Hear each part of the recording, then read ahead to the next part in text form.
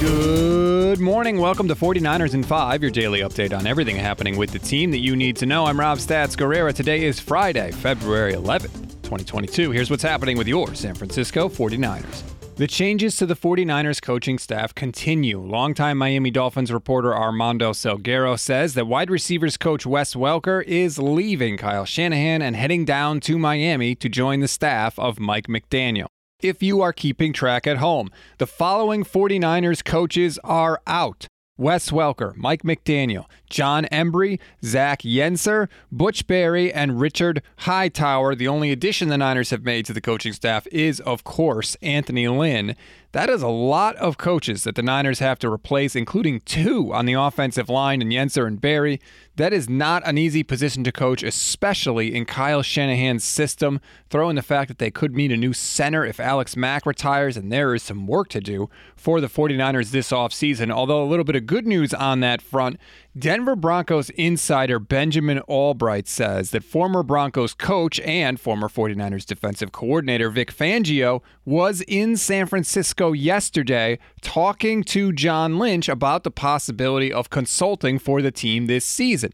Now, he's still getting paid by the Broncos, so I'm wondering, and again, this is not a report by Benjamin or me, I'm just speculating here, but who doesn't love a little reckless speculation in the offseason?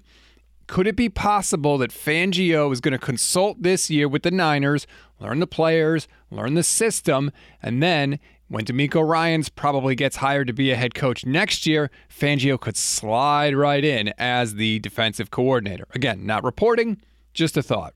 The NFL handed out their awards for the 2021 season last night, and unfortunately, no 49er went home with hardware. I thought Nick Bosa should have won Comeback Player of the Year award. That honor went to Bengals quarterback Joe Burrow. Somehow he got it despite having the exact same injury as Nick Bosa and playing a far less physically demanding position. Someone's going to have to explain that to me. Deebo Samuel did not win Offensive Player of the Year. He only got 3 votes in that category, which is utterly and completely insane.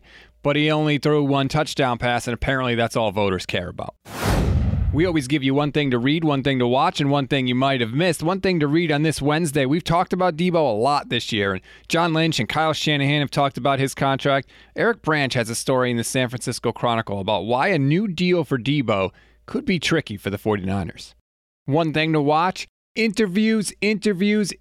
We had a massive day on the Niners Nation Podcast Network yesterday. Deion Sanders, George Kittle, and Trey Lance all joined us on video. All of those interviews are up on the Niners Nation YouTube page right now. You can go and check them out. We also had Deebo Samuel join us. He wasn't on camera, but it is in a podcast form, so you have to listen to that one. But it is ready and waiting for you as well. And they're all around 10 to 15 minutes, so it's not going to take up a huge chunk of your day. One thing you may have missed: congratulations to the great Bryant Young, who was officially elected to the Pro Football Hall of Fame yesterday. It was his 10th year of eligibility. Young played 14 seasons for the 49ers, won a Super Bowl in 1994, Comeback Player of the Year in 1999, and was a member of the All-Decade Team in the 90s. We are so happy for you, Bryant. He's also the first player we ever had on the Niners Nation Podcast Network, so cheers to you.